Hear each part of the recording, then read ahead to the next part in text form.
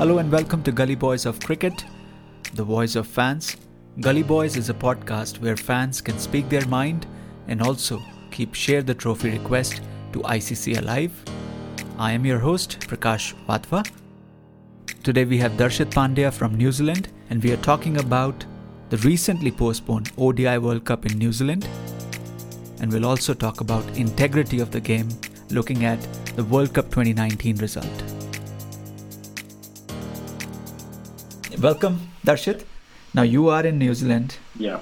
For a while, we've been talking about the coronavirus situation in New Zealand. We've been talking about coronavirus situation in the world, how cricket can't happen.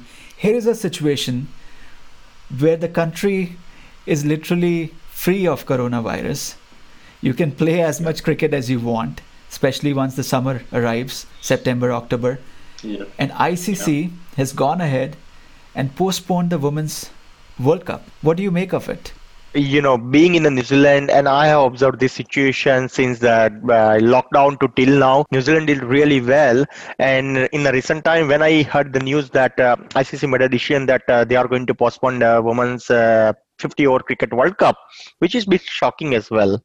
As soon as we got zero patient of corona, next weekend we had a rugby game and with full jam-packed stadium at Eden Park, and definitely our government is making sure that our community and our citizens are staying COVID-free, so internal country can move here and there without any restriction, and they can enjoy their life.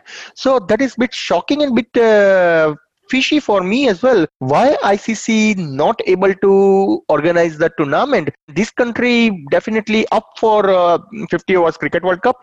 Even Sophie Devine, New Zealand cricket women, also looking forward the positive outcome from the ICC meeting. But again, I'm sure on that ICC might be planning for something, pulling a curtain down, what they did in the Cricket World Cup, and same thing they did for T20 World Cup in Australia. I was looking for reasons why this might have happened. This was in New Zealand, so I saw no genuine reason of why this would be postponed. And then I hear coming from the ICC CEO, they say it's postponement is over players' inability to prepare or the readiness of the player and not safety in New Zealand. So I just can't understand what is meant by this. The solution was simple. I mean, if they really wanted, this is about intent again. We talk about intent so much. 100%. If they really wanted just 8 teams, they could get them there. I know some of the qualification tournaments have not been played. They can always be, you can organize those tournaments in New Zealand over a month or so. In New Zealand, right now, local domestic cricket tournament schedule is out. Club level cricket registration is started. People are excited to get games from the first week of October, which is official springtime for us. New Zealand has a very world-class facilities in their venues across the country. So if 8 teams, we have 8 international venues in the country. If each team gets separated into each venue, spending their 15 days, 20 days or 25 days or 30 days time for get trained without any problem or without any restriction, definitely they can be prepared for the game. We have just lost a big portion of time on men's cricket. Somewhere you can try to start making sense of this, that maybe this will open up more time for the men's games, making up for the lost time. And perhaps ICC may not have wanted to block a couple of months on women's game at this time after having lost few months on the men's game. All that is fine. I mean, we can understand some of that, because if there was really an intent, as you said, it doesn't take much to get the women, the 8 teams or more teams who still have to qualify down in New Zealand for an additional month, 6 weeks, and make it happen. And what a time. I mean, we just had the T20 World Cup, which was a grand success in Australia. So this was a great time to keep that momentum going for the women's game. And now postponing it by 1 year, I think it breaks a lot of hearts, especially the women's players around the world. And it's also creating a speculation as well that if BCCI able to hold a 10 teams tournament of IPL in UAE, where is the COVID is still there, then why ICC can't? So who is ruling the world? Either BCCI or ICC? That is a big question is open up. And the other irony is that, or might be, I'm the only guy who is looking in a different way, that always New Zealand is doing towards the receiving side. Either it's ICC Men's T20, ICC Men's World Cup final, or this ICC Women's World Cup organization. So again, this both times New Zealand is, they didn't consulted by ICC. Even their voice didn't hearing by ICC as well.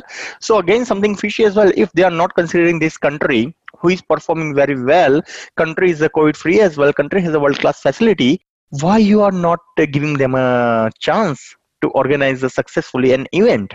That leaves us with a very interesting question. What if this Women's World Cup was scheduled to be in one of the big three countries? Would we still have this decision by ICC or not? Perhaps we would, because the men's game seems like generates more interest, generates more income stream, revenue for the game. So we would still have this.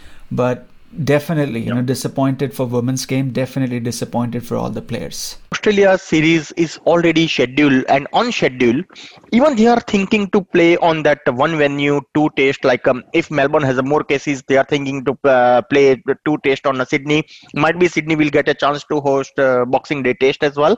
See, imagine, is ICC able to play with all the schedule for the men's cricket where Australia has the cases right now, and its cases are emerged very fast as well. Despite they are on their schedule, they are not calling off that bilateral series of India and Australia. Then why you can't organize World Cup of 8 teams or 10 teams? Definitely, we are happy to welcome all these international players in our country, and even sports ministry and sports authority are also happy to provide world class facilities to players. But I'm sure that ICC didn't consulted them, and that is the reason New Zealand always feeling like the leftover.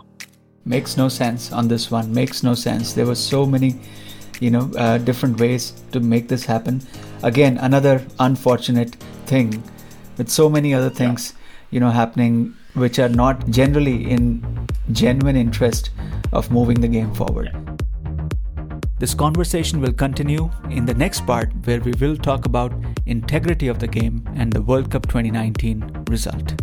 Thank you for listening to Gully Boys of Cricket. I will see you on the next episode.